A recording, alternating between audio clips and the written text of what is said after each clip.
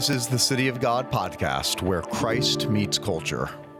And welcome to the City of God podcast, where we are weekly exploring today's biggest cultural issues all through the lens of God's infallible word. My name is Rob Pacienza, and today we are going to be interviewing Brandon Showalter. He is an investigative journalist for the Christian Post, and he's done a lot of research and reporting on the issue of gender identity and transgender ideology.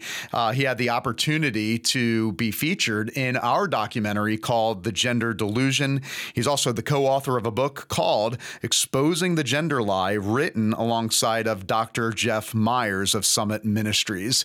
And as we talked to Brandon Showalter at the Pray Vote Stand Summit in Washington, D.C. this past fall, we talked about a number of issues. We talked about gender identity and how this has become a fad for so many children in our public school systems. We've talked about the dangers, the tragedy of tragic transgender surgeries, particularly with the next generation. We also had an opportunity to talk about parental rights and the role of the family in God's design for society and how those rights are being ripped away. And instead, now we are abdicating those rights over to the government. And lastly, we talked about some of the state laws that are protecting children and some of the state laws that are actually going against the family unit and going against parental rights in our society and the ramifications in our society for those rights being stripped away at the state level. Brandon has become a great friend of both myself and of our ministry, and excited for you to hear from him, his heart, his passion for this cultural moment. So without further ado, here's our interview at the Pray Vote Stand Summit with Brandon Showalter. Brandon, really appreciate you being on the City of God podcast and for your work as a journalist at the Christian Post. You were a guest heavily featured in our latest special, Gender Delusion. Why have you spent so much time targeting this issue in particular? Well, the Christian Post unashamedly believes that if we get Genesis 1:27 wrong, we get the whole gospel wrong. So this is not just some sort of issue to the side, but to use an expensive phrase, theological anthropology matters to us. We're made That's male great. and female in God's image. And the Gender Delusion feature that I was a part of, and even more broadly, the transgender ideology, the proliferation of that dogma across culture, it is an existential threat to the gospel. I mean, obviously, Jesus promised that the gates of hell will not prevail against the church. But that's a global promise. It's like it is entirely possible for this revolution to wipe out the influence of the gospel in a margin of the earth. And in the United States and wherever people read our coverage, we don't want that to happen, of course. Yep. But beyond that, this is also, I think, one of the most, if let's say you're more of a social justice tuned Christian, if this is not the epitome of the powerful exploiting the weak, of the exceedingly rich exploiting the poor, it is found in this space. Because what could be more cruel than telling a child that somehow his or her body was somehow wrong, and the solution is for them to be put down this experimental pathway of hormone blockers, cross-sex hormones, and body-altering surgeries in pursuit of a lie.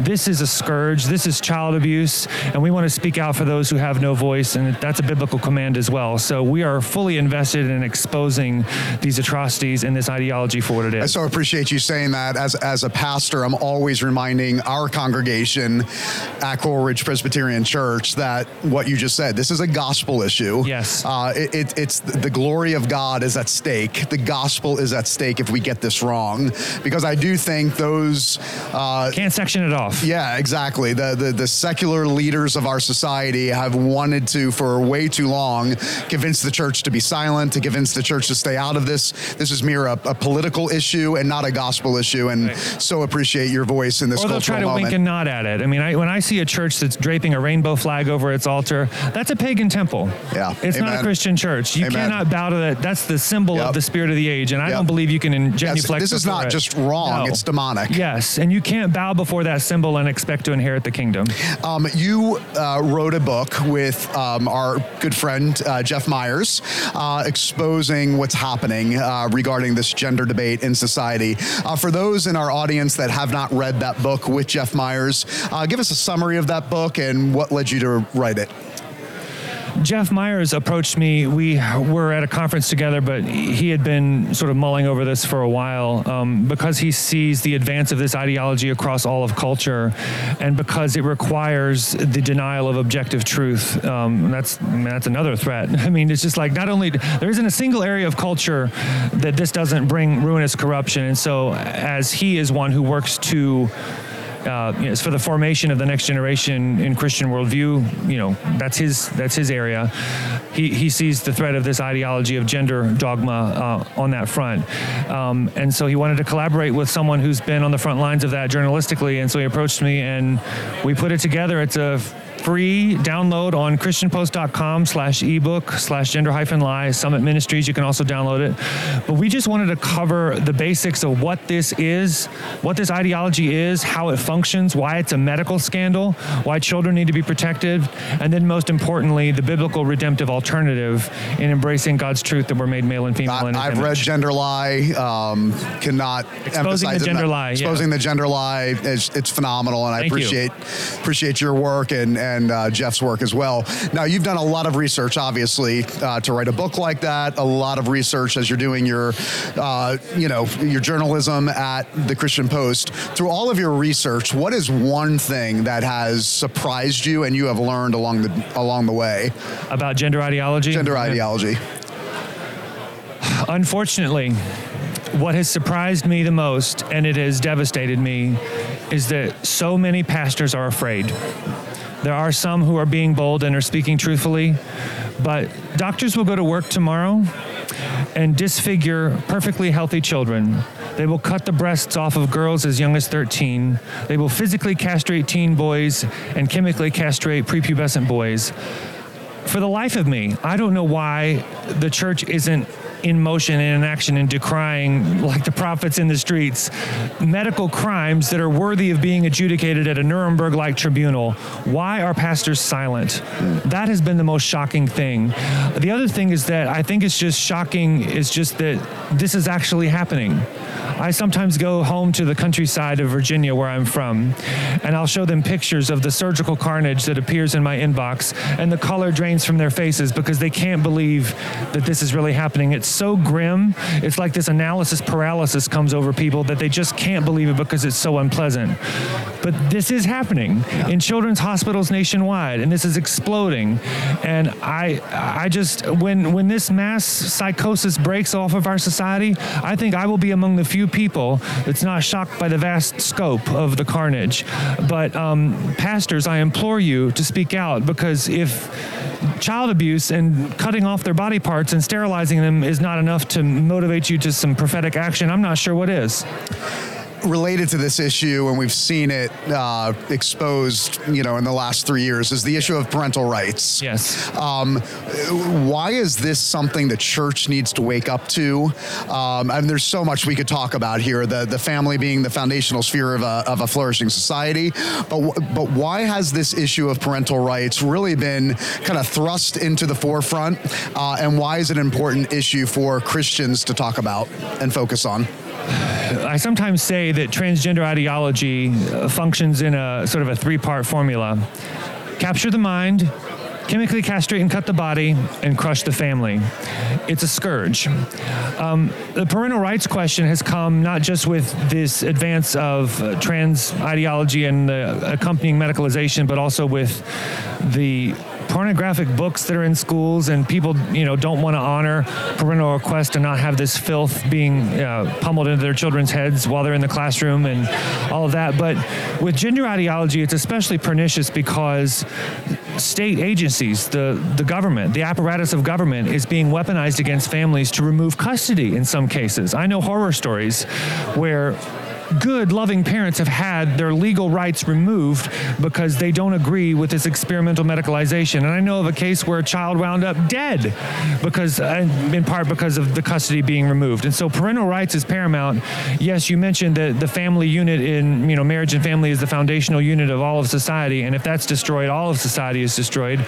So if pastors don't care about that, I don't know what they're even doing, because God brings us into His family. He sets the lonely in families. God's all about family. He is three in one, like this is integral to who God is.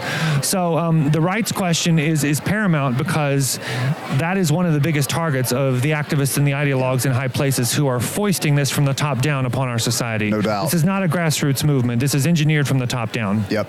By people with a lot of money. Yep, absolutely. So is speaking to parents and grandparents, maybe watching this podcast, their children, grandchildren in public schools, what's your advice, your word to them? They've got children that are being exposed to this in the classroom, transgenderism, gender fluidity, a Marxist understanding of gender and sexuality. What would your advice be to them? I think individually they're going to have to seek God and ask the Holy Spirit what they should do in their respective communities, and whatever he says to do, just do that.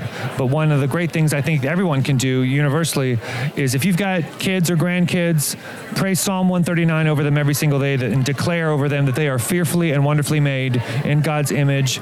Don't back down. Confront this however you can, and be mindful that God, the victory belongs to Jesus, and if we believe in faith, he will give us success in all that we do. He is for us, not against us. And one of the scriptures that has been really animating me a lot lately is that passage in 2 Corinthians 10, which says that the weapons of our warfare are not carnal, but mighty through God for the tearing down and destruction of strongholds. And I submit that gender ideology is a particularly pernicious stronghold, but it's no match for the Lion of Judah. So be confident that God is for you and not against you, but fight with all your might, because this is evil. That's awesome. So we've talked about pastors standing up and talking about this issue, not shying away from it. What advice would you have for parents that are actually dealing with this in the home? It's one thing to be dealing with it in the classroom, dealing with it in social media, but a family that's wrestling through this, their children are confused. What would your advice and your word be to Christian families out there that are dealing with this right there in their home?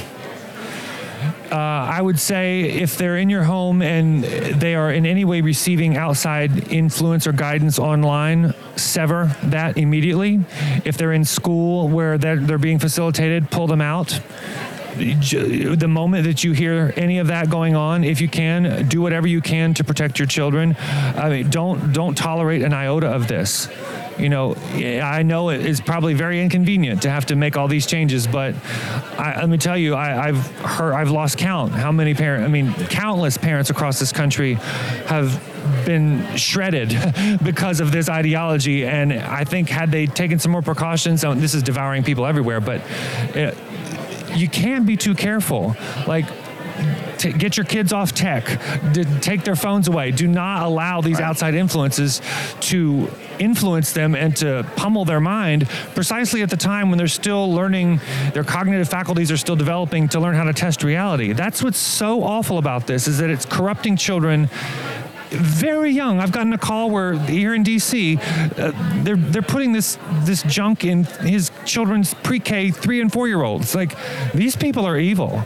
So you need to, I'm not being Chicken Little here. Like, the fox is already inside the hen house and it's lunchtime. Yeah. It's really that bad. Absolutely. So I'm not trying to scare people, but just be on your guard all the time and keep this away from your children, but also talk to them. Yep. You're going to have to talk to them about the difficult things, but you've got to win the hearts of your kids before the gender ideologues in culture capture their minds, because they're out there. They really are coming after your children, and that's not hyperbole. Hey, man, as I always remind our congregation, your children will be discipled. Yeah. The question is by who and with what? And with what? And we need to be the ones that are raising up the next generation with a biblical worldview for all of life and not shying away from these controversial issues. But they're ultimately, as we talked about in the beginning, these are biblical concerns. These are biblical issues. The glory of God, the gospel of Jesus Christ is our first priority. And this is how the enemy would love to get a foothold into the next generation. Well, Brandon, thank you so much for using your platform at the Christian Post to expose this lie,